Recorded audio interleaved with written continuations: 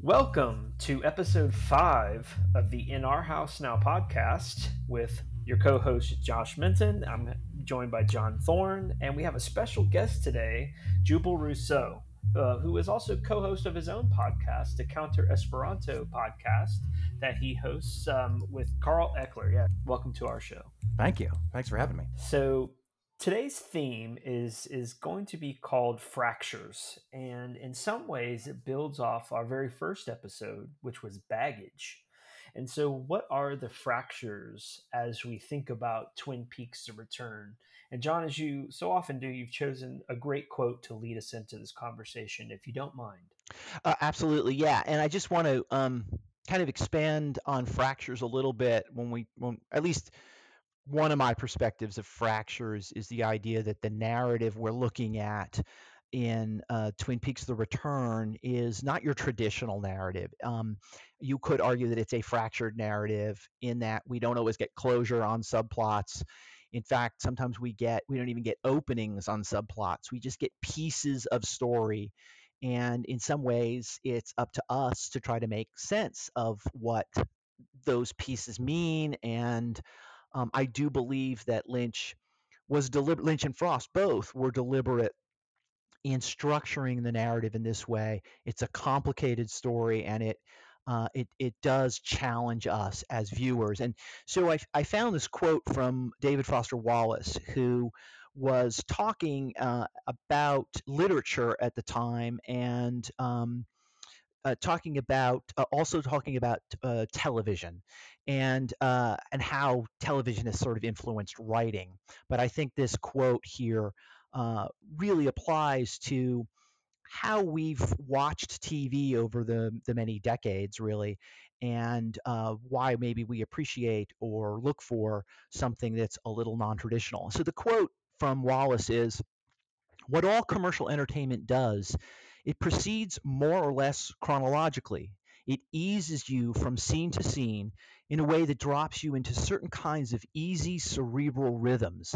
It admits of passive spectation, encourages it. TV type art's biggest hook is that it's figured out ways to reward passive spectation." And I should say that some of the great television that we all enjoy may follow some of these kind of simple patterns and can be great art. I don't want to diminish anything, but I do think the point Wallace is making here is that we've kind of gotten programmed to how to receive TV and movies and even books. And I think when Twin Peaks: The Return came on, it basically challenged all of those notions. So that's the quote. And I guess I should also say that I was following Jubal on Twitter and noticed that he was making some great observations about the return that seemed to fit right in with this idea of the non-traditional narrative. So I look forward to talking to him and asking him about what his thoughts on that were. So I think I'll just jump right in and ask Jubal, what are your observations, your sort of general overview of what Twin Peaks: The Return is in terms of its narrative approach to storytelling? Well, as Lynch was fond of saying, is that it's an 18-hour film broken up into chunks, and I think that's a little disingenuous. It's a TV show, and that each part has, a structure. But I think that it definitely flies in the face of anything. Although I know that you have thoughts, John, on it being there is a 3-act structure buried in there somewhere, but it doesn't really seem to follow what anybody would necessarily think of having a beginning, a middle, and an end, the rising action, and that kind of thing. It kind of just drops you in, and then it sort of leaves us to kind of figure things out as we go. And I think that is something that it's interesting to think of the original Twin Peaks as being kind of innovative at the time as a long form show that if you missed an episode or two, you'd be lost. And then now that is kind of something that is normal. And so I think that the reinvention of Twin Peaks: The Return has created another challenging, another element that challenges our perception of a long form narrative storytelling. And I think it makes it really difficult for people who are, uh, used to just watching, like I'd say that Breaking Bad is probably one of the ultimate shows of the standard format, where every little element that's brought in it comes back, brilliantly. I think, it's like, I think that it's a testament to that show that it was done in such a way that it doesn't seem cheap, you know. But I think that Twin Peaks: The Return is almost the anti Breaking Bad in a way, because it is breaking almost all of the rules, and I think that just kind of drives people crazy. I've used the example in on Counter Esperanto before of Stravinsky's Rites of Spring. When it was first debuted, it caused riots because it was using all of these, ditonality, like different keys at once. It was using all these different time signatures, and it was just chaos. People went nuts and hated it, and panned him, and then like excoriated Stravinsky in the press. A year later, he has debuts, has a second debut basically, because I think they stopped playing it for a while, and everyone loved it because they knew going in that it was going to be challenging. And so there's some interesting lessons that we might be able to learn from that, was when considering the return.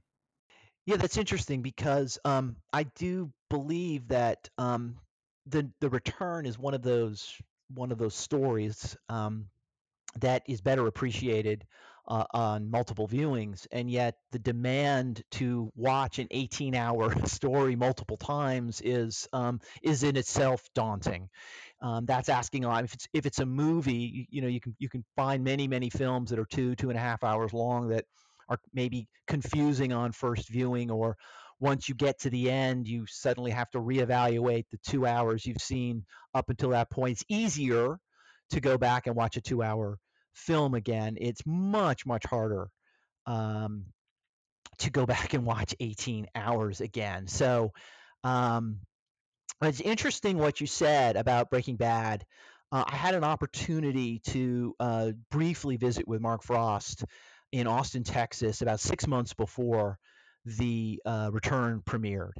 And I was able to sit down with him. It was just he and I at a little breakfast table, and we were talking. And I said to him, a lot has happened in television since 1990. And I was referring to shows like Breaking Bad and The Sopranos. And I said, you do know that the bar is so much higher now than it was back then. And he said, "Oh, we know. We knew that. We know that, and we were prepared for that." So I think, having heard Frost say that, and of course having seen what we've seen, I think it was certainly deliberate, on the part of Frost and Lynch to make something that was going to break the mold again. It was going to push TV again into new territory. Um, what are your thoughts on that, Jubal? On just how maybe the return was a response to Breaking Bad and some of the other great television that came out since 2000. Well, it's interesting we're talking about schisms because, the center of the return involves several schisms of the mind of Dale Cooper. And so rather than having somebody like a Tony Soprano, an anti-hero, which is, like the television's loaded with anti-heroes, what they're doing is they're sort of breaking him. What I like to describe what they're doing with Cooper is it's like they're shooting him through a prism, and we only see one color at a time. And so that is taking the kind of like the anti-hero element where okay, so you see Tony Soprano and he's like a loving father and he's a complicated man. They do this whole thing, but what we're seeing is all of those flavors, all of those colors and textures isolated, and turns out that kind of drives people crazy. um, it's like, okay, so what do we have? We have 5 or 6 Coopers. We have the good Coop who's trapped in the lodge. I don't want to get too far afield here, but we have his good side. We have Mr. C, his bad half. We have the quote unquote real Dougie, the Tulpa, the part of Coop's bad half, which has intense appetites, sex, gambling, drinking, and sloth. And then we have, potentially not separate from one, we have the wiped Dougie Cooper, all intuition, love, compassion, the part of Cooper that we knew, that just knew where to look and where to go when the time was right. And then the second Dougie Tulpa, made from the good Coop's hair. To this, he gave his desire for family and a home, which we knew was strong, especially in season 2. Right at the beginning of season 2, he has that speech. And then we have Richard Cooper, the integrated part. I consider Richard to be the integrated parts of Good Coop and Mr. C, minus the aspects that they gave their tulpas: appetite, sloth, love, and family. This is a roving, restless Cooper who no longer has a place to be. Hmm. Very interesting. Yeah, that's a great way of looking at it.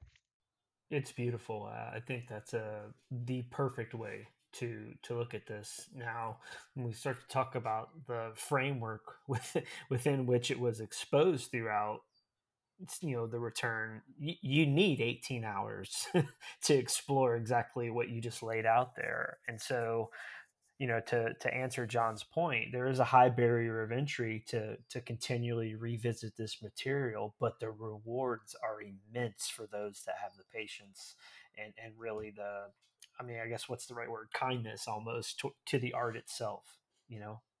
I think what Lynch does is he uses frustration almost as a texture itself.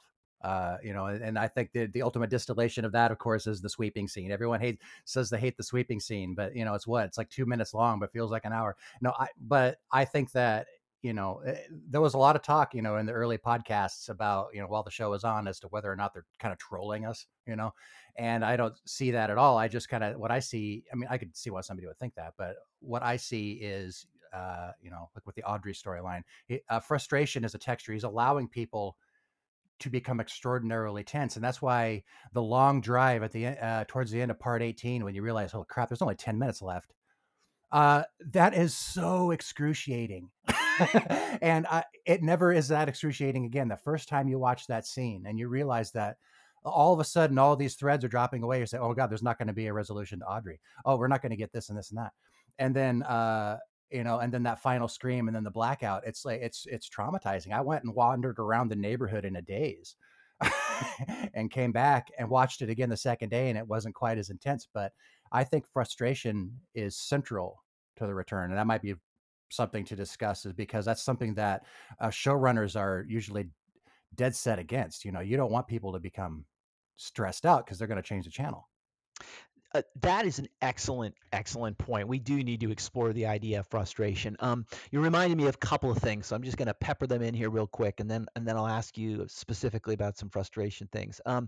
It's interesting what you say about the end of part 18. I interviewed Tim Kreider, who wrote an essay about the return being entirely a dream of Cooper. But that aside, his reaction, I remember him telling me his reaction to watching part 18. He said he went to bed, he woke up the next morning, it felt like someone had died. He was in a mourning. And it wasn't that he was sad, he loved the show. It was just that um, he had invested all that time in it. It was a startling ending, and he had to come to terms with it, and it took him a little while to go through those 5 reactions to grief or whatever. So that's interesting. The other thing that you made me think of is a sweeping scene, because I think it's Alan Sepinwall, the TV critic, who I saw on Twitter say something to the effect of, and I'm not sure he's a big fan of the return, but he said, we don't want to sit there, or we had to endure sweeping for the entire run of Green Onions. Well, that's not true. I mean, the sweeping scene, while certainly long and longer than anything we would see in a normal show, is only 97 seconds long. I mean, only. Whereas Green Onions is like a 4-minute song. Imagine if it had been 4 minutes of sweeping. I mean, that's what he was complaining about, but that's not what it was. It felt like 4 minutes to him because, I would argue, he's used to watching television shows that never take 90 seconds of a pause. Um, I reading an interview with David Simon when he was talking about the television show Treme, which was set in New Orleans and had to do with the music scene in New Orleans. And he talked about how difficult it was to feature the music in that show because they wanted to give the artists time to perform.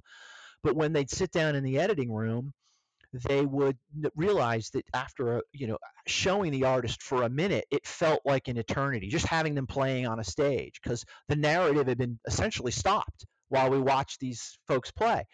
And the difficulty in trying to maintain basically your traditional narrative and still feature the music.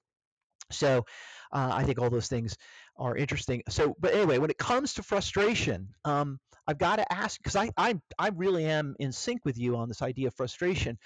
Um, the Audrey storyline. The first time we see Audrey, we have essentially a 12-minute scene where Audrey is talking to Charlie.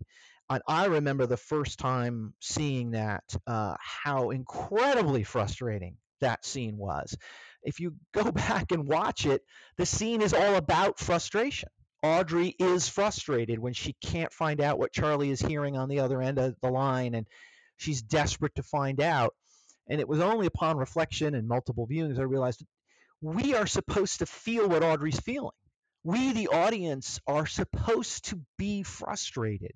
That's what that's about. It's not about whether Audrey's going to find out what Charlie's hearing or how the plot's going to move forward. It's about feeling that moment. That's a rarity when I think when an artist can put you just in that moment of feeling that whatever the character is experiencing.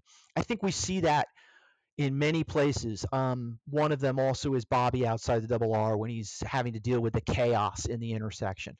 Um, do do you have any thoughts about Audrey or about Bobby or any other characters, and what Lynch is attempting there, getting us to be that character rather than watch that character? Right. Yes, absolutely. I think you and Josh brought up the Ninth Circle of Hell part of the rant that is in the scene just prior to Audrey's reappearance, or the first appearance in Return. Is that he says Ninth Circle of Hell? Ninth Circle of Hell, of course, is reserved for traitors, and it is being stuck in place in a frozen lake, I believe, or something like that. And I don't, if I may be wrong, but I don't think that in that first scene we see her from the waist up, and I don't think she moves at all. Almost to the point where I started thinking, because we're all thinking, okay, last time we saw her, she was in a bank explosion. I was wondering if she had fake, like, artificial legs, or was in some sort of like weird, like Lynchian version of a wheelchair or something, or cybernetic implants. Who knows? That so that was something that was on your mind because Ninth Circle of Hell, and then boom, we get this first thing of Audrey, and where everybody's excited. I think that was the show that aired during the fest, right? The Twin Peaks Fest, and I'm sure that was a I wasn't there, but I'd love to have been able to kind of see the reactions because I think part 12 is the ultimate frustration. I think frustration is probably more acute in that episode than possibly even 18 as a whole. Uh, and but I think that what we're getting with Audrey is it's definitely this sort of isolated, like 1940s. It's completely out of time. And I think, if we could say that the return is largely from Cooper's perspective, I think that Audrey storyline is almost like a little slice of hers. And she has her own concerns and her own, all those details and stuff that are in those scenes are so separate from the rest of the return because that's her world.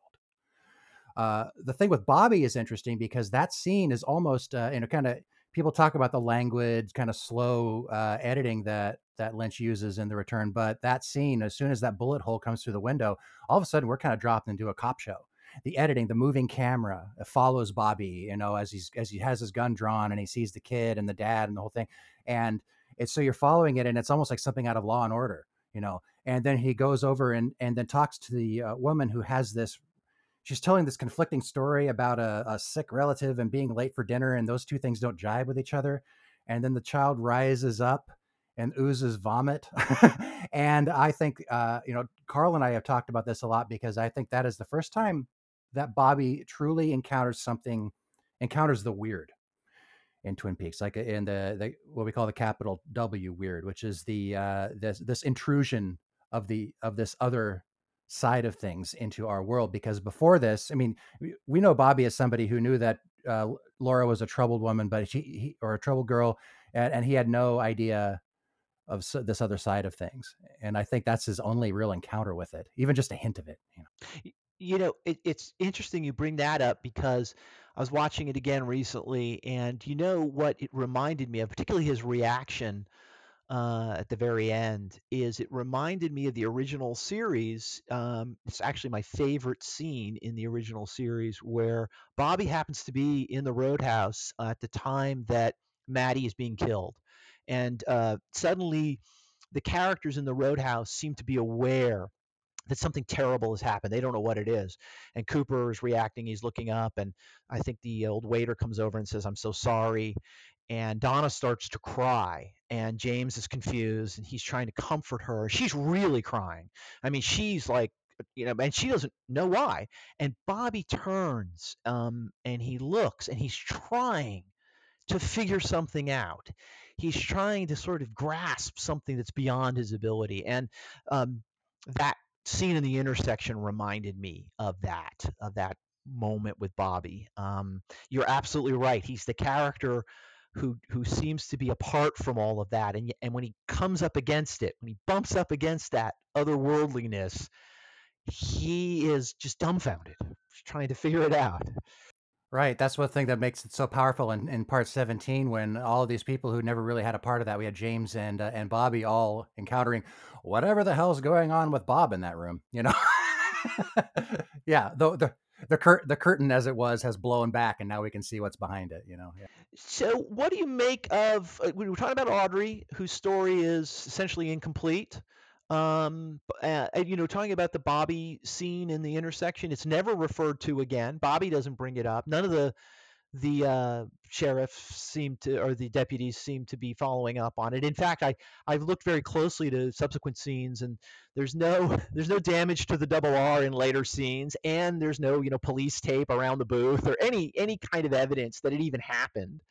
Um, and there are a lot of scenes like that. There's Becky and Stephen in the woods, and I mean, we could count through a number of scenes of Andy trying to meet up with the farmer who disappeared. These are subplots that are thrown in there and never followed up on. Um, what is your thought about that structural way of telling a story, and what do you think the purpose is of fragments of, as we said here, fractures in the story? Well, one way that we could interpret it is that whatever meddling that Cooper has done in order to, have this hubris that he could go back and save Laura's life, if that's how we want to interpret what's going on, it's possible it could be interpreted that something that he has done has essentially scrambled reality, causality, caused, like, possibly this diverted, if we want to talk about schism and fracturing, if you cause a different timeline by saving her life, I kind of interpret it that there's a homeostasis with time that can be only so elastic, and then it has like this process of coming back in alignment with itself. And so we might be seeing that, because there's definitely some restructuring happening from possibly how it was shot and how it was written. And I think there's definitely some stuff being moved around in the edit. I think people have talked about Lucy wearing like the same garment on what would probably have been different days, or like, like there's some sort of like, one thing is when Bobby goes into the double R and he talks to Ed and says, "Boy, we found something out in the woods today." And it was, no, that would have been a couple days ago, I think, based on what we've been shown. Yeah, yeah. Well, that brings up the whole idea of how the way time flows in the story, because time is just sort of crazy. And the best example I think of that is Jerry Horn in the woods. I mean, Jerry Horn goes off into the woods at the beginning of the story. He doesn't, as far as we know, he doesn't have any food or water with him. Maybe he has a little bit in his backpack, but he's out in the woods until the end of the story, which we assume is at least a few days, if not more. And not only that, he somehow seems to travel on foot 200 miles to Jackson Hole, Wyoming. So that makes no sense if you think of the story in any kind of traditional way. Like, okay, it's impossible. He couldn't have gone in the woods, survived, and made it that far in what seems to be a very short amount of time. Um, I think some of that is deliberate, or at least if it's not deliberate, it's not important, if that makes any sense. Like, we didn't design it so that we're really messing with time here. We designed it, right? We're going to just show you these things, these segments, and we're not going to worry about causality, the chronology of it. Um, and maybe so I guess my question is, am I being too forgiving of Twin Peaks? I think critics would say oh, you're just coming up with an excuse, or you're just, you're finding a way to have it make sense, or you're giving far too much credit to the creators. What's your response to that? The idea that um, we're too easy on it. We give it a pass. Yeah, that would be true if like classic literature and classic dramatic structure is considered the only correct way to do things. I don't believe that that's true. And here's the thing, that when I was watching The Return originally, I was taking a film class. I was Taiwanese and uh, was in Hong Kong cinema, and a lot of those filmmakers, you'd have a 4-hour film that's made up of 8 static shots of people moving in and out of a room and kind of muttering. I mean, it's when I talk about slow cinema, that is what it is. Or Chantal Ackerman. This isn't Hong Kong, obviously, but Chantal Ackerman's Jean Dielman, which is I think it's a 4-hour film of a woman engaging in household activities, and then every evening when she puts the pot roast in, she goes and services a John, and then he leaves, and then she goes back to work to provide food for her son, and she's a single mother doing what she can to survive. But it's a 4-hour film uh, that is just intoxicating to watch. And I was watching that stuff when The Return came on, so I might not be the best person to ask about that, frankly, because it seemed like the Fast and the Furious compared to that stuff. Well, I mean, I think if anyone's really studied, or hasn't necessarily even had to study, but just is familiar with Lynch's work as far back as Eraserhead, but certainly the second half of his career, which I would argue probably starts with Lost Highway, um, this wasn't anything surprising. The Return. I mean, as surprising as it seemed to be what we kind of expect from Lynch. Well, yeah, it's some people would describe it as some people have described it as, oh, this isn't Twin Peaks, this is David Lynch, the TV series, and so they might say that derisively, but I wouldn't. I see their point, and I could almost agree with it, because I think what it's using is Twin Peaks as a framework for him to sort of work out some of his little quirks. Like, I think a lot of the Dougie stuff, a lot of the stuff in Las Vegas has a lot in common with Jacques Tati's work. I watched Mon Oncle recently, and you can see that kind of humor, the sort of odd way that people behave, the social interactions, it's like, I'm sure all of us are going crazy. It's like, somebody call an ambulance. He's obviously not well. And people, all they do is they just kind of furrow their brow at him, and, but it wouldn't work if there wasn't this sort of like disconnect of how the world would really work in this circumstance, because they're trying to explore this figure that's a little bit like Monsieur Hulot moving through this world. Yeah, it's a good point, and I think back to like what I read about Lynch's first film, I guess if you want to call it that, which was what, Eight Men Getting Sick, which was just a moving painting. I mean, that was how he perceived. That's how he approached film. Was, what can I do from a painting perspective to add some motion to it, and then to the point earlier about emotion, like that is a fascinating concept of being able to paint on the screen with the viewer's emotions, including frustration, but frustration through nostalgia, especially, I think, played very, very heavily in a way that Lynch has never been able to do with any other piece of work besides Twin Peaks. And it took 25 years for that nostalgia to build up within the audience and be able to paint with that emotion. And what did it do? It fractured the viewing community. I mean, we get back to the theme of fractures here, and that is completely fascinating to me, because what are we, 3 years after the Return aired, and the community is still fractured. Yeah. Yeah, some people have sort of like almost like defined themselves. And I don't want to go be too hard on people. I'm just saying some people kind of define themselves. Their sort of role in the community now is sort of being the naysayers. The kind of person. That's why Twitter threads are really good for just getting off a quip or a little jab. Uh, and so I see that come in where it's like the same 5 or 6 people come in and say, it's like, yeah, well, obviously, the sweeping scene, blah blah blah. Just kind of bringing in the same six examples. And of course, I don't fault somebody for not liking it. I don't fault somebody for being disappointed in it. I've actually just kind of find it sad, because there's so much to love if you can just kind of let go. If I want, the pie eating Cooper, well, he eats a little bit of pie in the return, but if I want this, the Cooper that we know and love, I have 30 hours of him on my shelf. I can revisit that anytime. I think what we got with Dougie, with this fracturing of Cooper's psyche, which is in keeping with what we saw at the end of the series. It's not like we're given anything that's on some level is not unexpected. He was broken like a glass, thrown on the ground, and everything is just in pieces, and we're seeing those pieces. And the fact that, see, like when he wakes up in part 16, we're still not seeing a full Cooper. We never see the Cooper that we know, that we know.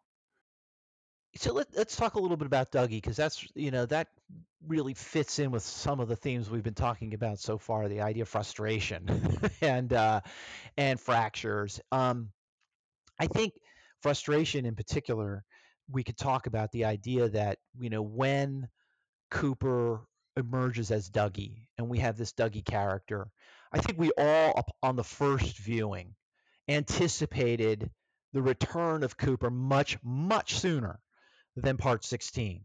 And every episode, we thought this is the moment. I mean, I thought when he went down and he first had the cup of coffee, which I think is part 5, he's in the breakfast nook with Sonny Jim, and he drinks the coffee for the first time. And in fact, I think it's the first time he says something unprompted. He spits it out, and I can't remember what the coffee. Yeah, right. He says hi. Yeah. He says hi, and it's like that was unprompted. That wasn't a repeat. Dougie's been repeating things. Someone says something and he says the same thing back. And so I thought that's it. He woke up, and then of course it wasn't the case. And then as we went along, I kept thinking this will be the moment. When Ike the Spike attacked him, surely he responds in such a dramatic fashion. Surely this is the moment where now he's Cooper again, and it wasn't. And so it was very frustrating. And I know I've seen we're talking about people who've critiqued it. That's one of the number one places you talk about the sweeping scene and some of the other things. Dougie seems to be the gravity well of criticism. It's like we had to suffer through Dougie, and it seems a lot of the criticism is couched in those terms of how painful it was. We just suffer through it. Well, we could go on and think of adjectives that have been used. I understand that frustration. I experienced that frustration as a huge fan of the show. It was frustrating. There's no doubt about it. And yet, subsequent viewings, I've come to appreciate the Dougie character so much so that I don't mind at all that we're not going to see Cooper for a while. I've kind of come to really love Dougie, this Cooper who's this just pure, innocent, good being who changes everyone he comes into contact with. There's something valuable, I think, about that plot line. I think, again, there's subverting narrative there. And again, on subsequent viewings, I don't mind that it's 12 hours long. So um, uh, I assume, Jubal, you've watched The Return more than once. Tell me about your experiences in your later viewings about Dougie. How do you see that character, and does he have that effect on you? Do you appreciate him in a different way than you certainly might have in the first viewing? I love Dougie. I actually have only recently made this sort of Jacques Tati connection because I have the Criterion channel, and we were watching some of those films, and I was seeing not just the way that the Monsieur Hulot, because Monsieur Hulot has a personality, but he is definitely a little bit of a blank slate. Who they give him a pipe and a hat, and he walks around, and he's just kind of befuddled by the world. I'd say that in particularly the movie Playtime, which is you have everything's kind of pulled out, and you have just like the world kind of going on around him, and he's just kind of lost. And I know that it's sort of a critique on the modern world, and I think that's the way that some of the stuff in Vegas plays out. Because the first time we're introduced to both Dougies, is in this mostly vacant housing project. That everything was supposed to, there's supposed to be this big boom, and it obviously just kind of went flat, and you have all these a ghost town of new houses. And so I'd say that a lot of the concerns, and I'm sure that's a lot of Frost's influence there. People might think of Dougie as a very much a Lynchian character, but I think he's a Frostian character at least as much, if not more so. But I love the Dougie stuff. Now that I'm sort of I've watched it probably. I'm in the middle of my fifth or sixth viewing. It's been a bit, but I appreciate it more every time because I no longer have any of those old frustrations, and I just love it. It's just every moment of Dougie. I just love it, and we're given a side of Kyle MacLachlan we never would have seen if we were just given Cooper, as he was. It would just. I think that a Cooper, the snappy Cooper that we knew, in a identical black suit but 25 years older, would kind of ring a little hollow in a way. I mean, there's some fan service there, but it's like we've seen those kind of, those kind of reunions, and they don't often play out very well. And so I think we're given something that is a lot better, frankly, than if we had just gone back to. Plus, bringing back the cherry pie, the whole cherry pie thing there with the Mitchums. That's fan service, but it's in a way that we never could have anticipated, and it plays out so beautifully.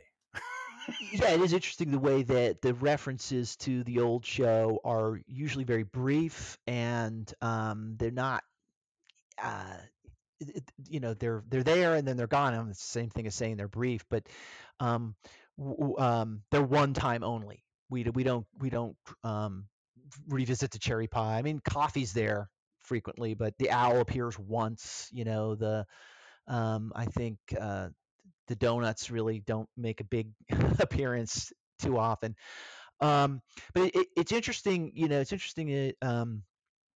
Some of the things you're saying about Dougie and watching him. Um, and we talked about the sweeping scene.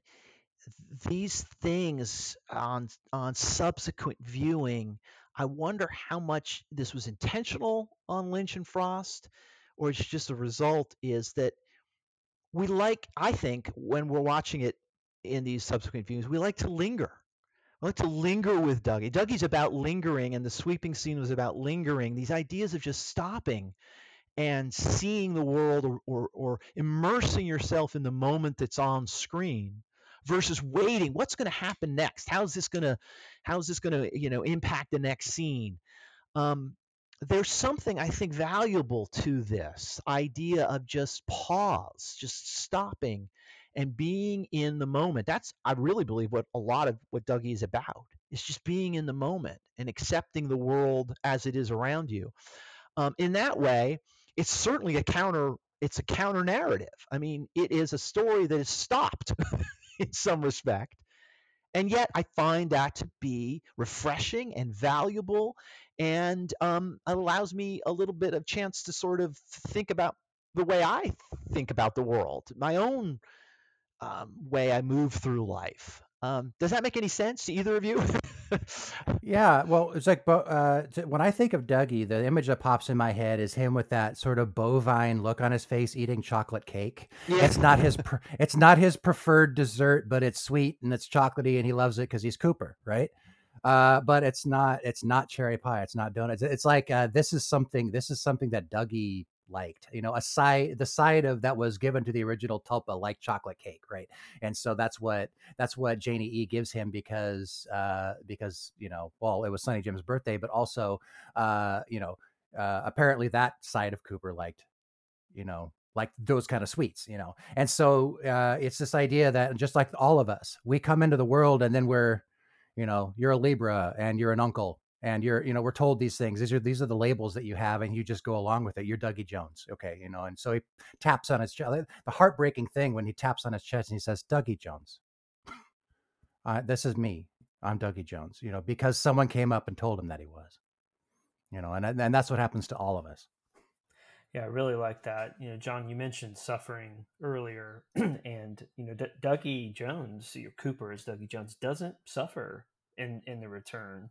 I think of it almost like Catholics think of the 12 stations of the cross, right? Jesus is not available to suffer now. So they have to suffer for him through that ritual of thinking about the 12 stations of the cross, and back to the point of using viewers' emotions to paint within the framework of the show itself. As viewers, we assume a mantle of suffering because we know where Cooper was before, but yet we're stretched in our anticipation on the screen, and we do Cooper suffering for him in those moments. And it's just I think it's so poignant, especially upon multiple reviewings, that it is the most important part of the return for me is the entire Dougie Jones section. Yeah, I never thought I'd say upon the first viewing in the summer of 2017, boy, I wish there'd been more Dougie. But then again, I never thought I'd say I wish there'd been more Roadhouse scenes. And to be honest with you, I love the Roadhouse scenes. The Roadhouse scenes are one of my favorite parts of it because, well, they're great comic relief scenes. They're just funny. They're little melodramas, and they don't. Well, I do think they actually connect with a larger plot, one particular subplot perhaps, and that's Audrey. But like Dougie, those scenes seem so frustrating on the first viewing, and yet on subsequent viewings, I find myself kind of wishing there had been more. I'm sure if anyone who's not really a fan of season 3 and has listened this far into the podcast, they're probably screaming, "How could you possibly say you wanted more?" Um, but again, on those subsequent viewings, you come to see it so much more, different than you did um, on that first viewing. So I guess, I mean, really, I think that's the most fascinating thing about our discussion here is how much we talk about how much we appreciate it more watching it again, because we know what's going to happen. Um, um, I don't know how much I want to subscribe to, the intent of Lynch and Frost, but I do think, particularly Lynch, having seen films that he's made, before this, don't you feel he's kind of pushing back against the viewer a little and saying, I know, For sure. and I should say this too, some of the critics of season 3, they don't think this happened in the original series, but it certainly did in the second season premiere of Twin Peaks when Cooper's laying on the floor. We've been waiting 4 months to find out what's going to happen. Is Cooper alive? Is he going to survive this gunshot? Who's going to save him? And the old waiter comes in, and there's this long, protracted, slow scene where the waiter comes in with the milk, and he Well, it caused a fracture, right? I mean, I remember I watched this with my mother a couple years ago. We were all on summer vacation together, and I'm like, we'll watch Twin Peaks together. And so we get to this, and my mother is a very traditional viewer, probably like your families as well. So they're used to CSI and those kind of scripted procedurals. And this scene comes on, and I just was watching my mom the whole time. I didn't even look at the screen, and all of a sudden I could just see it hit her, and she goes, "What the hell is he doing? What the hell is going on here? This is weird." And it was just perfect. It was a fracture. It's great. yeah. Yeah. Yeah, I used to tell jokes about, when we were waiting, anticipating the premiere, I was just like, part of me hopes that the first hour is just old men shuffling around forgetting shit,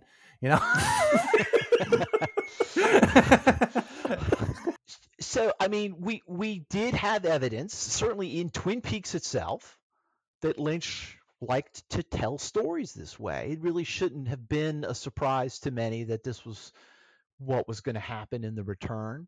But I think for the second season premiere of Twin Peaks way back when, and certainly this new show, we don't feel that frustration when we watch it a second time. Do you feel that? I mean, it's impossible, really, to feel that same initial feeling. It's a different approach, and in Right. many ways, I think we gain an appreciation on those second, third, fourth viewings. Hey, Scott and I wrote an article a long time ago about Fire Walk with Me and the first 2 seasons, where we said that the one thing in the original Twin Peaks that never lies is the music. Like, it tells you the truth about what's happening in the moment, even if your eyes deceive you and whoever's saying something on the screen deceives you. But that's gone in the return. And so I found myself on that initial watch, like, kind of floundering. What the hell am I supposed to be holding on to here? Mm. but it's the emotion. So to John's point about those little vignettes in the Roadhouse, the most important question that I asked myself, even at the first viewing, is what am I supposed to be feeling right now? And what does that mean? And that's how I kind of approached trying to find some meaning in the return. Right, which is why we grabbed on so much. Is it Dark Mood Woods? Is that the name of the song that's, or the piece that's over Andy and the waiting for, Yes. what's his face to show up? And you see that coming over the hills. There's that shot of the woods, and then you're like, oh my gosh, it's that piece. It's that. Even if you don't know the name of it, you're like, okay, and then you lean forward, and of course, what you do is you get a slow push in on the slightly ajar door, and there's so much dread in that moment because we've been cued in by this piece of music that we recognize. We grasp at those things. So true. And we never return to that story. We never find out. Well, you talked about, Josh. You talked about you mentioned the Roadhouse things just recently, and what that made me remember is the Billy thing. Okay, so we're talking about fractures in like time and space and all this kind of stuff. And what we had was, of course, when the I think it's Lynch's son. He comes in and he says, "Anybody seen Billy?" And then after he leaves, everybody in the double R either switches seats or it's different customers. And then Shelley turns around with her like thing of coffee, and she looks around and she has this moment of confusion where like something's wrong. But the mention of Billy completely changed everything. So it's like, that there's that. And then of course there's Ed with his cup of soup in the reflection in the mirror. There's all these different little indications that something, Ed gets this funny feeling, like a deja vu feeling, when that reflection doesn't match his actions. And so there's these schisms that are happening there too. And it seems to feed into, or it seems to come from, possibly, the Roadhouse conversations about Billy, and linking up to Audrey's story. Right. Sure. So, Juba, let me ask you this. So we're watching The Return. We've all watched it multiple times. We know that it is fractured, and that if we were going to try to tell somebody, describe the story, what it was about, um, it's really kind of impossible to say for sure what it was about, because it doesn't have that traditional narrative. Getting back to the beginning of our conversation, it's a fractured narrative. It's got stories that don't necessarily go anywhere, or stories that stop in the middle and we don't get to continue them. Have you found a way to make some comfort with that? If you, I guess, have you found for yourself, because I've done this, um, a solution? And I don't mean that there is a way to interpret the return so that everything makes sense and this is what they were really planning. I guess, do you have something that when you watch it you go, yeah, there's a sensibility here for me and I'm comfortable with it? Am I don't even know if I'm even asking that correctly, but do you have any comment on that?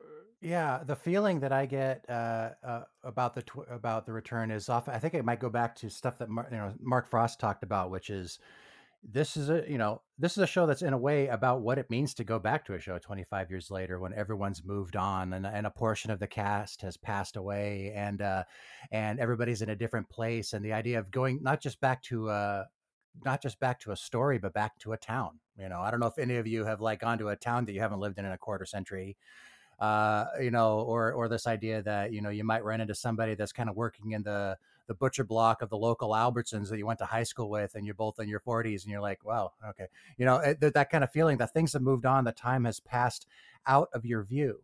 And I think that's a lot. Well, and I think so much of what happens in The Return is things that we're glimpsing, where most of it is happening out of our view. And Frost did talk about it. I think he said it on probably a number of places, but on Twin Peaks Unwrapped, he said that it was it's like a road movie, in the sense that, okay, now we're going to drive off. We're going to see the world's largest ball of twine. And you go and you gawk at the ball of twine, and then you get back on the road and move on to the next thing.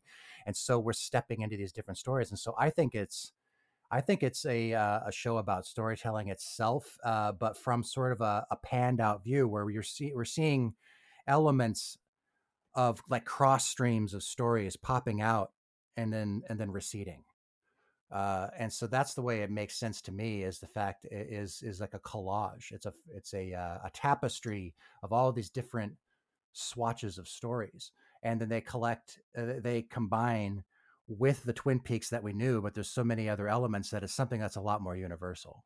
And so it really feels to me like a text that's sort of like larger than any one work can really contain, because we could bring in fractals and things like that. It contains the largest elements in the smallest elements. That's great. No, that's great. No, I mean, I see it very much the same way. I certainly like the idea that it works on so many levels, and I think they were so ambitious in the way they were approaching this work, because you're right, it has to do with the passage of time. It has to do with a commentary on television to some extent. What Twin Peaks was, the television show was in 1990. It has to do with memory, and how we might remember things differently. It gets back to the famous Fred Madison quote. We remember things the way we want to remember them, and not necessarily the way they happened. All of those things are tied up in there. Nostalgia and the passage of time and mortality. It's all there, and I think they were very deliberate and very careful about weaving those concepts into this story. So I appreciate it on all those levels. Yeah, it's the gift that Catherine Coulson gave us. That she, in her last days, she's, I know it was one of the first things they filmed, but the fact that we're literally watching this woman die on screen. I mean, we're not seeing the final moments, but it was a day or two later, right? And so it is, and the pain that she's feeling, you realize that she's, her body's full of chemicals, and it's probably a lot of work just to sit upright, at that point. And the fact that she did that for us and for David and for and it works. So I think it is sort of the keynote of the whole meaning. I think we need to look at the fact that she was willing to drag herself out of bed and do that scene as probably something, that's the key to the whole theme of the Twin Peaks. I think. I mean, there's a lot, like I said, there's a lot of stories where they're coming in and coming out, but the passage of time, life and death, what it means to be an individual, the illusory schism between ourselves and the outside. You guys mentioned Frost is writing a book about Krishnamurti. Yes. Am I making that up? Yeah, Or he is. He is. He's finished with it. Yeah.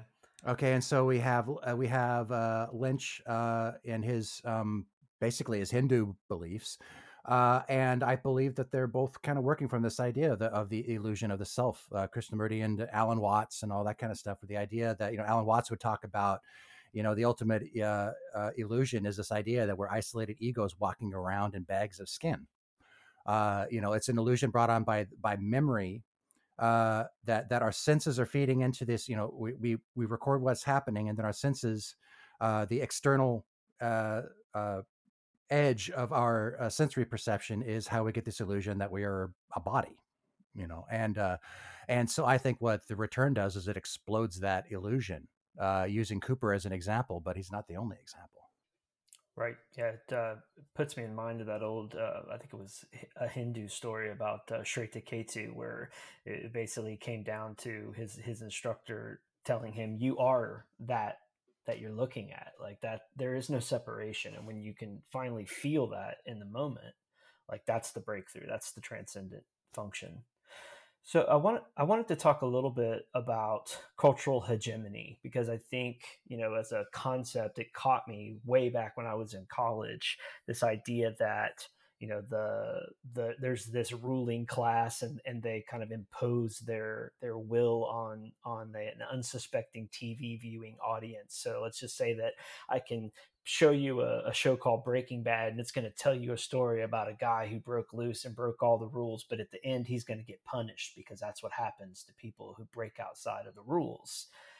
as opposed to a show where I'm gonna sit you down for 18 hours. You're gonna watch it. You're gonna have no idea what's happened, but it's gonna work on you subversively and slowly under the surface of your mind for years and years and years, and it's going to start to undermine and unwind all of those cultural norms that those other shows enforce upon you. And I feel like that's one thing that no one talks about for The Return, and I feel it very Yeah. strongly every time I rewatch it. I'm like, Yeah. this is revolutionary.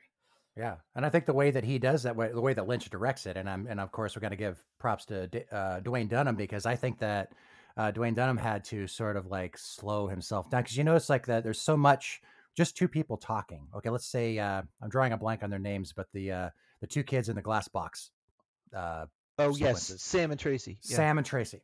So Sam and Tracy are talking, and they always allow, okay, one person says something and the other person is shown absorbing what is said and then responds.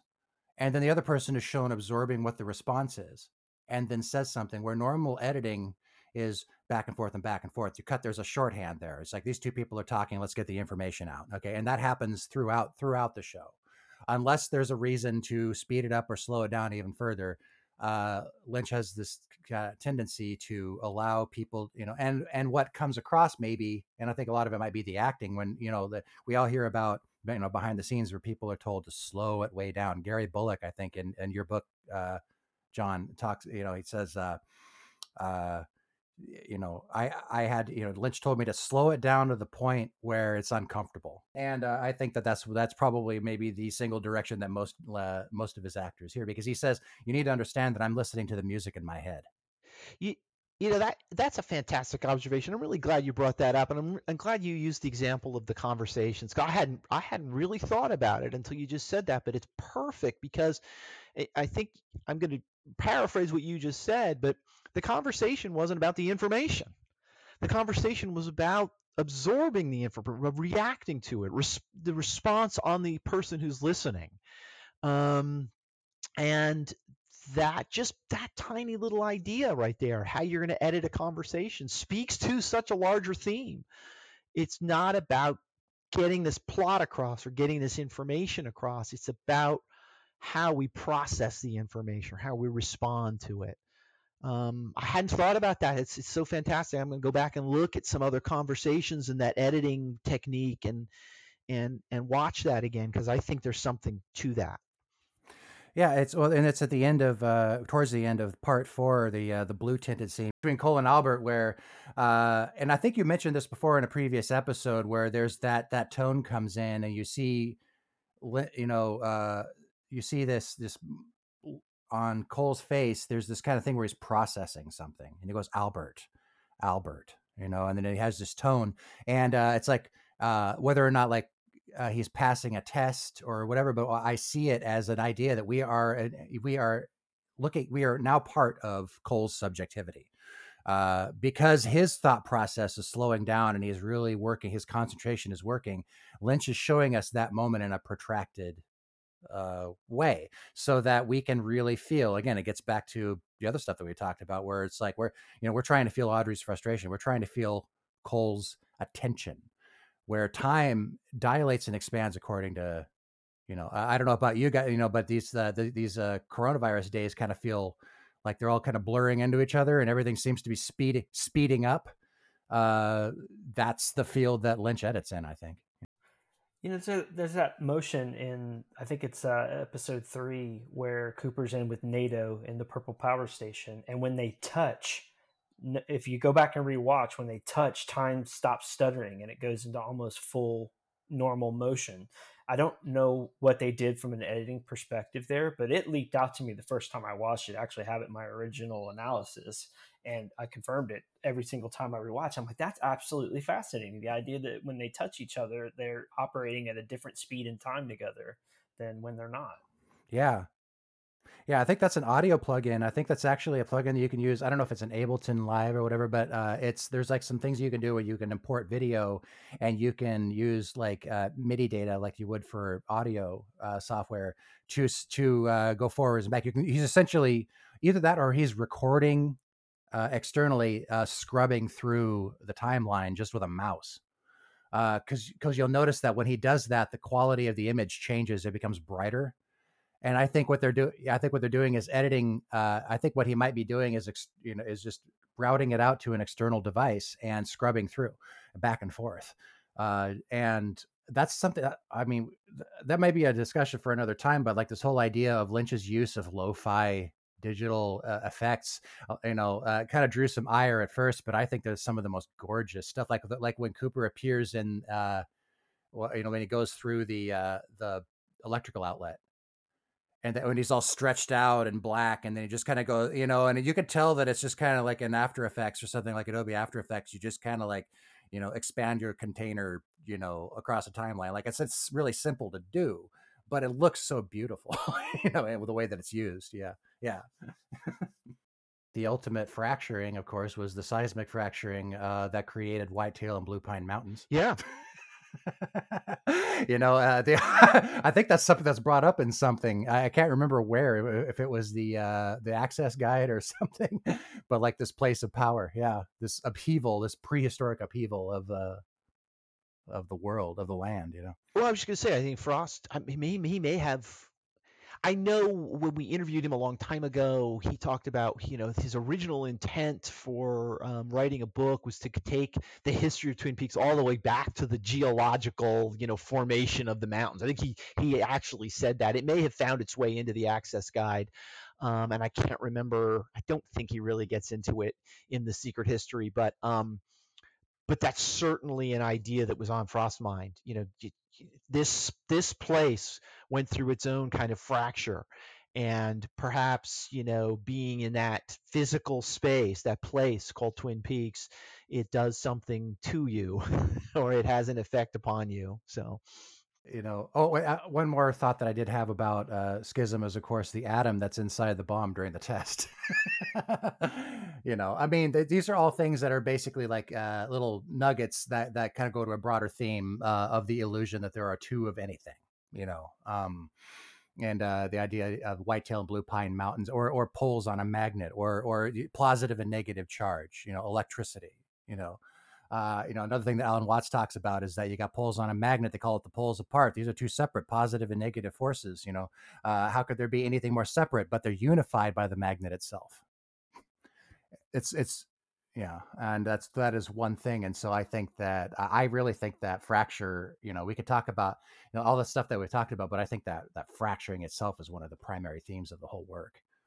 So, Jubal, on that note, do you feel like the Richard and Linda scenario is what's the right word? A syzygy? There's a word for it where it's a bringing back together of the fractured elements. A syzygy, I think is mm-hmm. the word I'm looking for. I don't even know if that's right, but it sounds right. Do you feel like that's what happens in that moment? You mean like whether there's sort of like sex ritual? Yeah. Is it like a bringing back together of that which was fractured before? That's a good question, because I the way that I always interpret it is that remember Richard and Linda when the fireman tells them that at the very beginning. I see that as a mnemonic device to remember that he's dreaming. Because he goes forward and doesn't call him. He says Richard and Linda. The only reason we call him Richard is because of the letter, and then he goes off and he's Cooper. So I mean, that could be because I think that part 18, it's like this idea of going into a deeper level of the onion, where identity is no longer confined to a single body. Now we have Carrie Page, and we have we have Richard Cooper, and this idea that he is, in a completely different, he has been thrust into a different identity. And unlike Dougie, who didn't have the intellect, he was wiped, so he just kind of went along with it. Cooper is able to remember that he's not Richard just by the sound of the name. So I don't know. I maybe it's a further division. It's hard to say. What Jubal said is so true, and I've often struggled a little bit with that. Is that Cooper reads the note, and it says, it mentions Richard and Linda, and yet he identifies himself as Cooper later when he meets Carrie Page, and so we refer to him frequently as Richard in that sequence. But I find myself being very careful not to. I don't know who Richard is, and I'm not sure. It may be, as you say, it may not. I'm sure it has some import, and for Lynch, the idea of names, secret names. He's talked about that in lyrics to some songs. When you told me your secret name, I burst into flame. Um, the idea of identity, the idea of, I mean, as he pulls some concepts from quantum physics, that you have the idea of superposition and, um, the idea that two people can be in two different places, or two uh, particles could be in two different places. I mean, all of this stuff kind of finds itself in part 18, and it's sort of a mishmash. And it may be that identity at that point doesn't really matter. What matters is uh, something larger. I think Cooper in that part 18 is following programming. I can think of the fireman when he talks to Cooper at the beginning is he's programming him. And so Cooper doesn't really even know what's happening. He's got this program that's been inserted in and it's running now. And he's going to go find Carrie and he's going to bring her to Twin Peaks. That I don't think he even knows why he's doing it. Um, so I think the Richard and Linda is just part of the code, the coding of the program. Yeah, one of the things I was talking about with my interpretation against is Richard is I think is a mnemonic device. I think that Richard isn't really even who he is, but I kind of interpret it as the integrated parts of Good Coop and Mr. C, minus the aspects that they gave their tulpas. So appetite, sloth, love, and family are all gone from this version of Cooper, but his good sides and bad sides are integrated. So he's indifferent to coffee. Coffee is just a source of caffeine. He's driven because he doesn't have any sloth. There's something missing. You can tell just by looking at him. He doesn't have love. He doesn't have any of this desire for family because that has been given away to Janie E and Sonny Jim.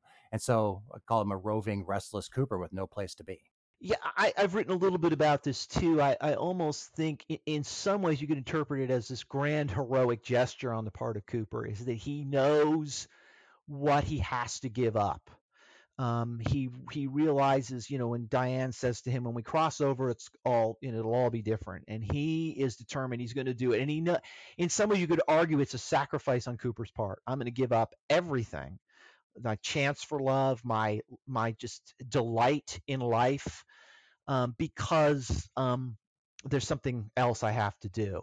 And maybe I'm making Cooper into too much of a heroic figure there, but you get the sense that obviously that Cooper that we see in part 18, the way he behaves at Judy's with the three guys, and yeah, he's pretty, what's the right word? He's pretty abrupt with the waitress. I mean, he doesn't, he's like, give me your address. Yeah. And so it's almost as if he's become this new Cooper so he can accomplish this other task. And in doing so, he had to give something up. So that's kind of one way I look at it. Part 18, I think, is filmed a little bit differently than the other ones, in the sense that I really feel like everything just kind of comes across as a little bit more realistic, except for the whole no one would fry a gun, I don't think. But other than that,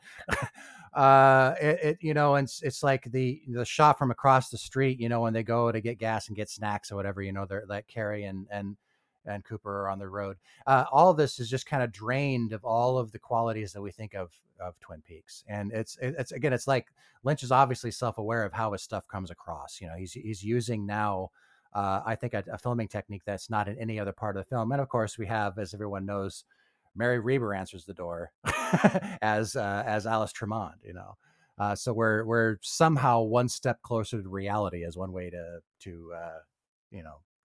put it, or interpret it.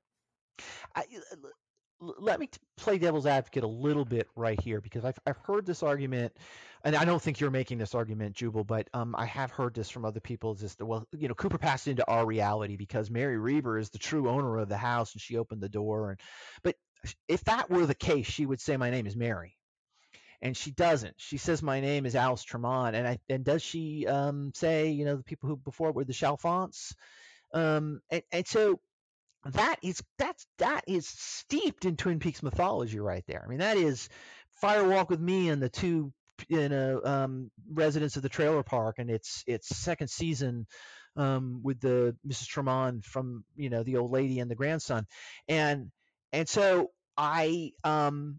I mean, the point is well taken, and it makes some sense. This idea that he's kind of moved into a more realistic world, quote unquote. But if I think if Lynch were fully committed to that concept, she would have opened the door and said, "My name is Mary." And she doesn't. She says her Alice Tremont, and to me, it's still then existing within that sort of liminal realm of Twin Peaks, and is there otherworldly quality still.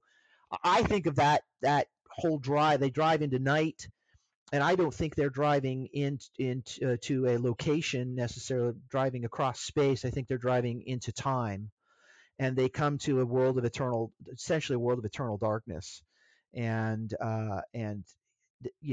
that is this place in the universe, time and space, at the end of whatever you want to call it.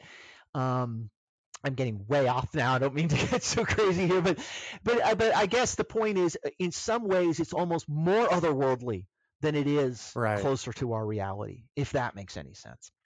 Yeah, and of course, one reason I don't believe that it's necessarily, because I think that he probably cast her because it was interesting to do so. But if that was the case, then we'd have to read into the casting of everyone, and I don't think that's not the way Lynch works. It's like she wouldn't be the one exception. I think it was just sort of, it was advantageous to do so, and probably amusing to do so, and a lot of fun for Lynch because he's all about, oddly enough, as dark as everything is, he's all about fun. No, I think you're absolutely right, and I think he's done it before. The gentleman who played Toad in season 3 versus the original Toad, um, I forget the actor's name, but he also, I think he's in a deleted scene. He's in one of the missing pieces from Fire Walk with Me. He was a local up there in that, and so was Crisco, the guy who gives his blood. He was just a local that Lynch liked his look. Hey, look, Frank Silva is a great example of that. Frank Silva was just a crew member, and Lynch was like, "I like your look. You're going to be in the show." So I think he looked at Mary Reber and he was like, "You just have the perfect look for this. You're going to be in the show." Yeah, it's like, "Where's my hot water, Carl?" Yeah, That lady. exactly. There's another great example. Yeah.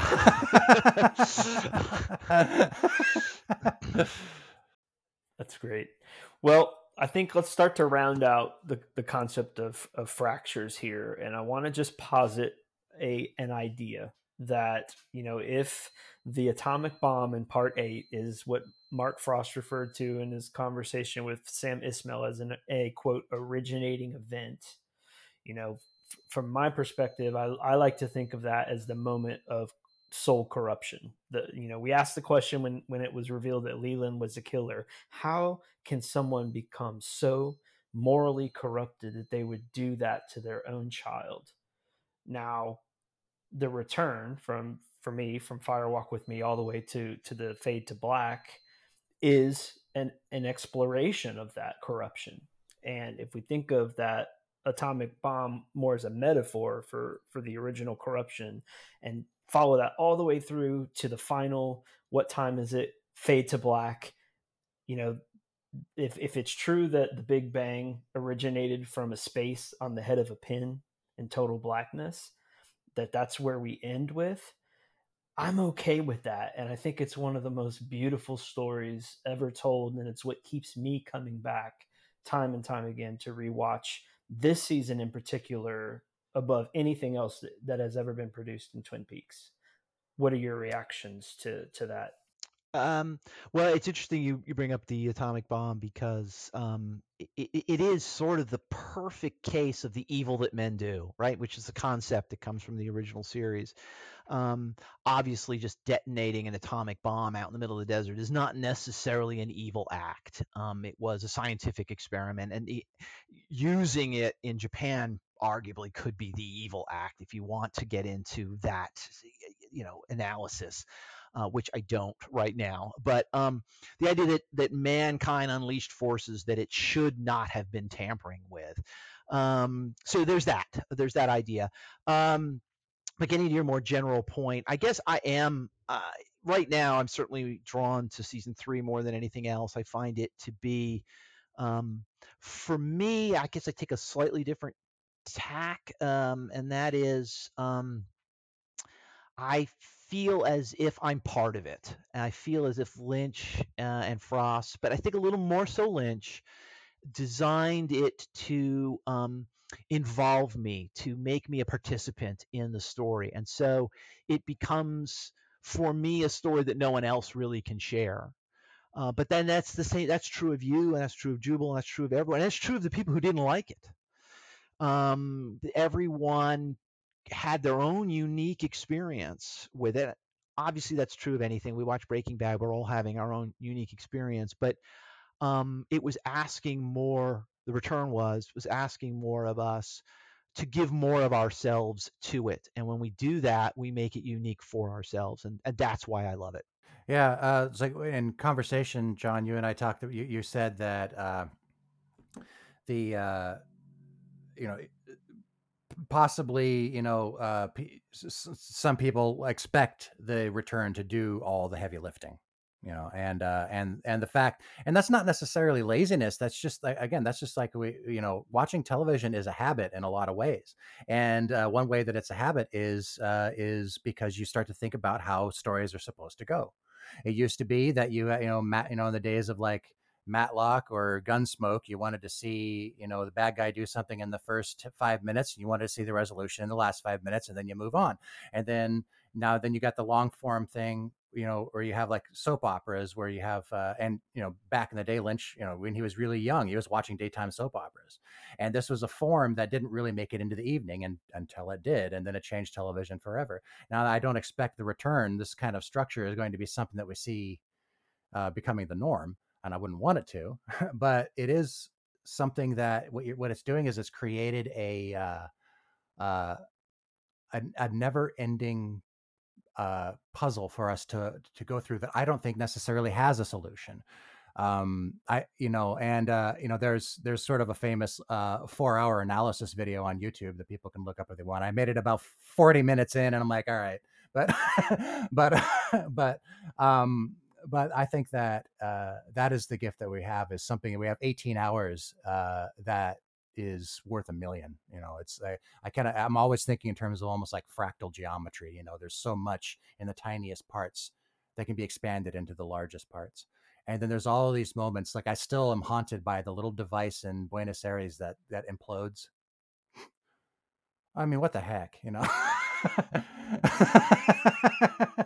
Right. So okay. That's a great, sort of a great way to end it. You're haunted by it. You love it. Some people are going to look at that and go, "Why is that all we get of that? Why aren't we getting more explanation for that?" We are perfectly happy not to have it, I think. And it's just a different way of looking at it. And I'm not going to pass judgment and say there's a right or a wrong, but um, I find in the return just more value than I do in almost anything else I've ever Yeah. watched. And so the potential is there for more Yes. than really anything else you could find on TV or in Yeah. film. Who is Mr. C talking to on the computer in part 3? Or part 2. Yeah. And Mark Frost actually gets close to defining who that is in the new David Bushman book. Oh, I didn't actually. Yeah. Yeah, I know, that was one of those things where I was like, "Whoa!" Frost knows who that is, so it is it. There is an identity to whoever uh, that character is, but we're never going to know, and that's perfectly fine with me. Agreed. Well, I want to end with a quote of my own, John. This is coming from the Book of Nightmares, which is a book of poems by Galway Kinnell. It's printed in 1971. I've had it with me for 25 years since college, and there was a great line in here that I came across a little bit ago, and I think it kind of sums up what we've all discussed today. And the line is, "We shall not all sleep. but we shall be changed.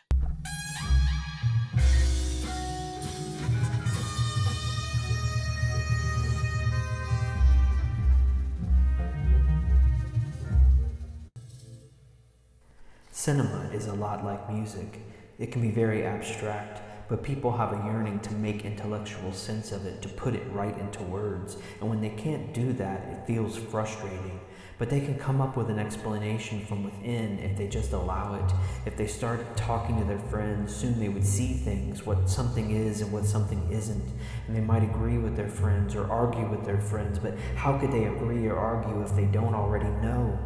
The interesting thing is they really do know more than they think, and by voicing what they know, it becomes clearer. And when they see something, they could try to clarify that a little more and again go back and forth with a friend, and they would come to some conclusion, and that would be valid. David Lynch, Catching the Big Fish.